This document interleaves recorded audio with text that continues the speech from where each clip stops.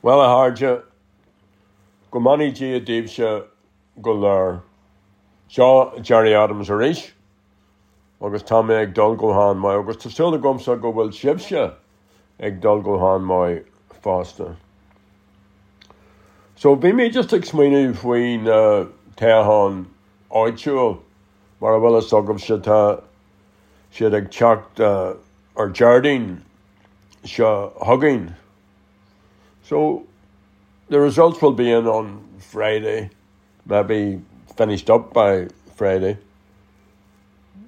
So I was thinking of all those candidates who won't get elected, and I've taken to updating a little tribute I did some years ago, explaining what candidatitis means.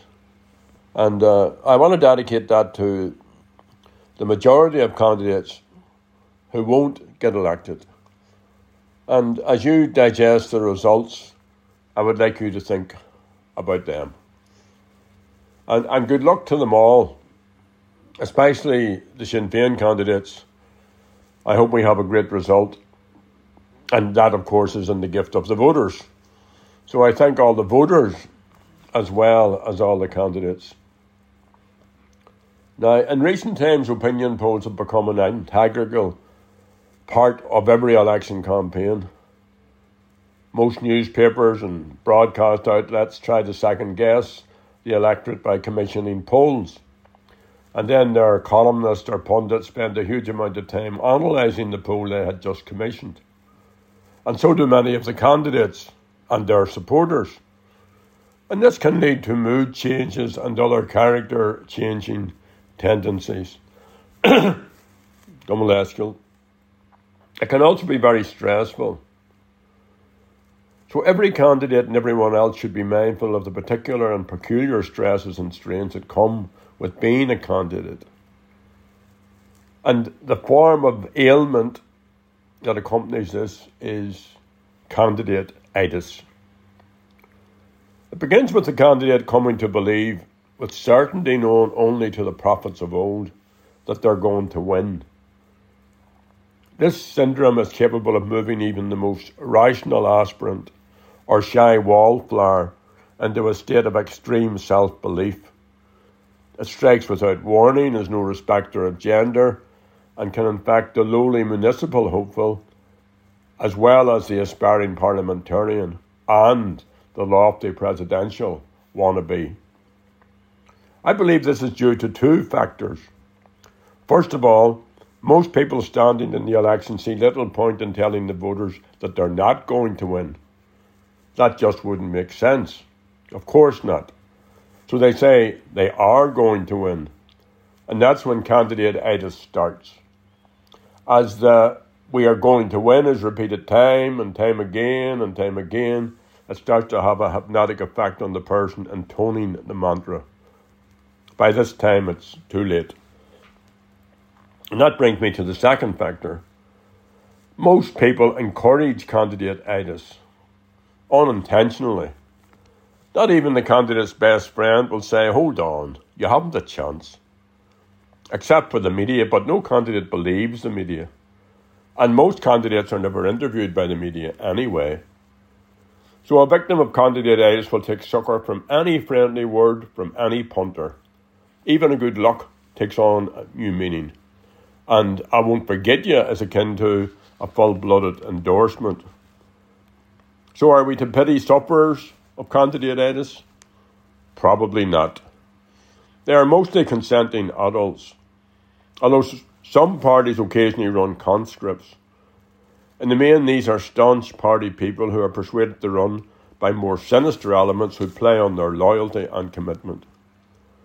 In some cases, these reluctant candidates run on the understanding that they're not going to get elected. Their intervention, they are told, is to stop the vote going elsewhere or to maintain the party's representative share of the vote. In some cases, this works. But in other cases, despite everything, our reluctant hero or heroine actually gets elected.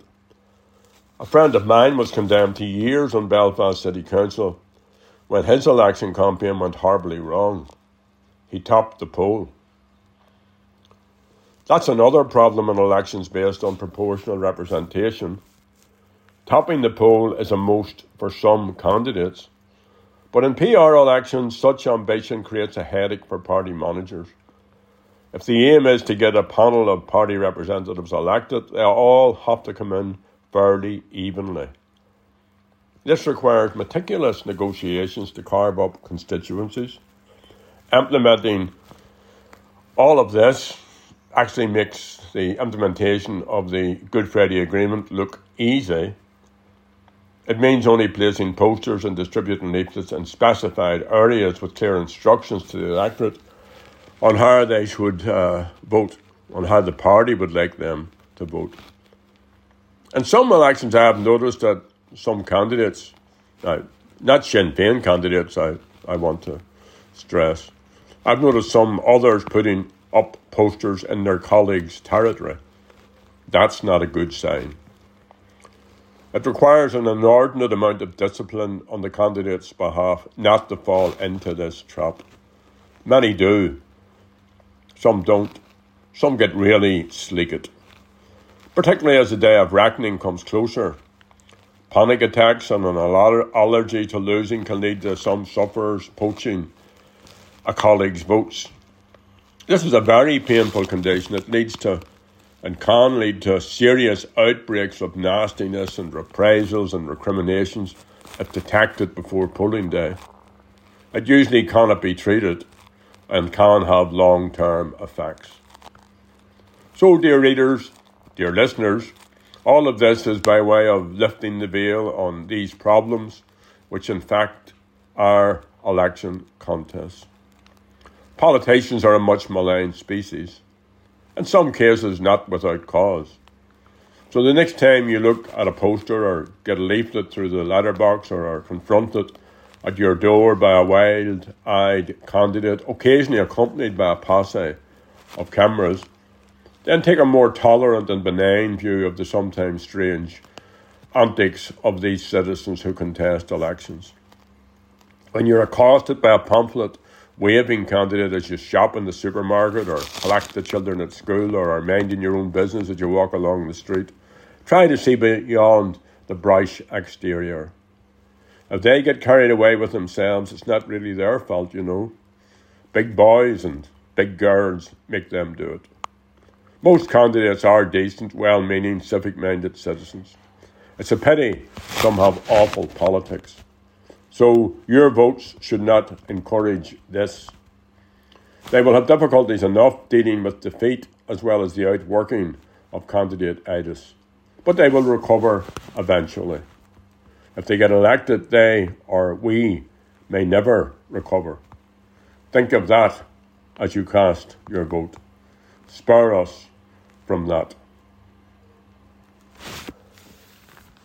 On a more serious note, I want to extend my solidarity and condolences to the Palestinian people, and especially to the family of Khader Adnan, who died on May the 2nd after 87 days on hunger strike. His death in an Israeli prison, coming just 3 days before Irish Republicans commemorated and celebrated the life of Bobby Sands, was especially poignant. As I read the reports of Khader's death, I recalled Bobby's words from his prison diary, which he wrote on the 17th of March 1981 on St. Patrick's Day, and he wrote about the lure of food and the desire for freedom. Bobby said, "I was thinking today about the hunger strike. People say a lot about the body, but don't trust it. I consider that there's a kind of fight. Firstly, the body doesn't accept the lack of food, and it suffers from the temptation of food and from other aspects which gnaw at it perpetually. The body fights back, sure enough, but at the end of the day, everything returns to the primary consideration, and that is the mind. The mind is the most important. But then, where does this proper mentality stem from? Perhaps from one's desire for freedom. It isn't certain that that's where it comes from. But if they're not able to destroy the desire for freedom, they won't break you. And so it was for Khader Adnan. The battle between the temptation for food and the demand for freedom was one that he had fought before. He had previously been arrested 12 times and interned by the Israeli regime. On several earlier occasions he had undertaken a hunger strike, including in 2015 when he was 55 days without food. Last week, the father of 9 was one of more than 1,000 Palestinian internees scattered in prisons across Israel and the occupied territories. Every day there are reports of systematic abuse by Israeli forces against the Palestinian people. In our time, in our country and our struggle, 10 hunger strikers died and 2 others in Britain. Others died in previous generations. This Friday last, we remembered Francie Hughes, who was the second Republican hunger striker to die in 1981. So let us also remember those others around the world, and especially those living under the apartheid system in Israel, who also struggled for freedom. And to Khader's wife, Randa Musa, his children and family, I extend the solidarity of Irish Republicans. And I was in Palestine a number of times, but in 2009, a bunch of us made our way into Gaza City, and on April the 8th, I wrote a little poem, and it's available in a little book of poetry called Poems for Hard Times, which can be got through an Aishoke.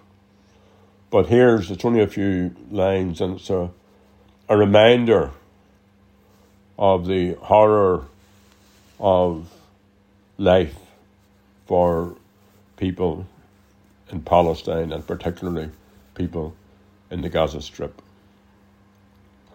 Gaza, rubble on rubble, twisted metal and ghosts everywhere. Ghosts of little children playing in the ruins. Little ghosts, paisty bakta, laughing, shouting, crying, and dying in Gaza. So sin Mamej, a carja sort of says Creek Bronach and Chocton Shaw, ach by Lehanta Nis Far on, by Aharu on.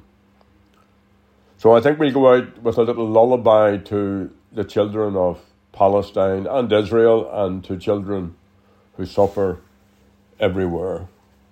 So let's have our old friend Christy Moore and John O'Dreams. Gwynierian ta lebsha, Lori Medjarish, a more Orav Gulyar.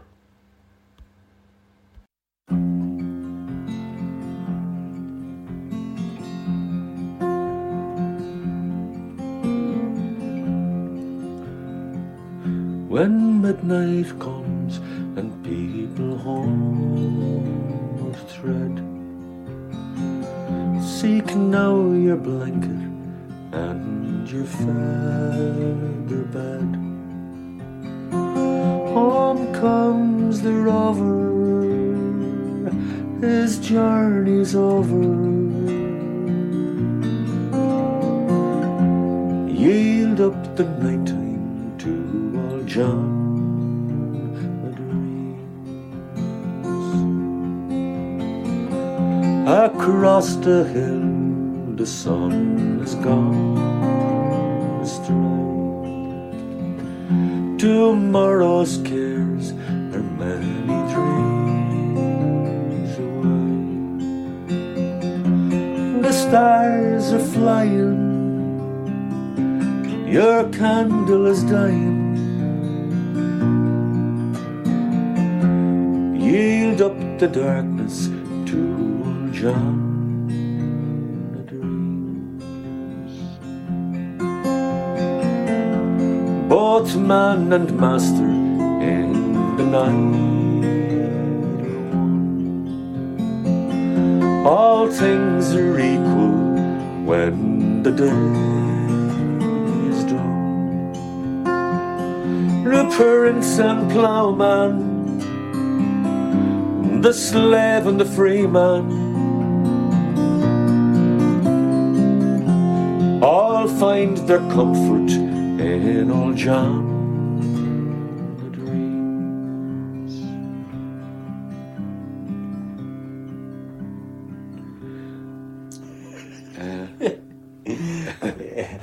Decision. It's in the wrong place. It should have been after the second version. No, it's in the right verse, but it's just too long. the prince and the ploughman, the slave and the free man, all find their comfort in old John the Dreams. When sleep it comes, the dreams come running clear. The hawks of morning cannot reach you here. Sleep is a river, flow on forever, and for your boatman choose old John the Dreams. And for your boatman choose old John the Dreams. Or and for your boatman choose old John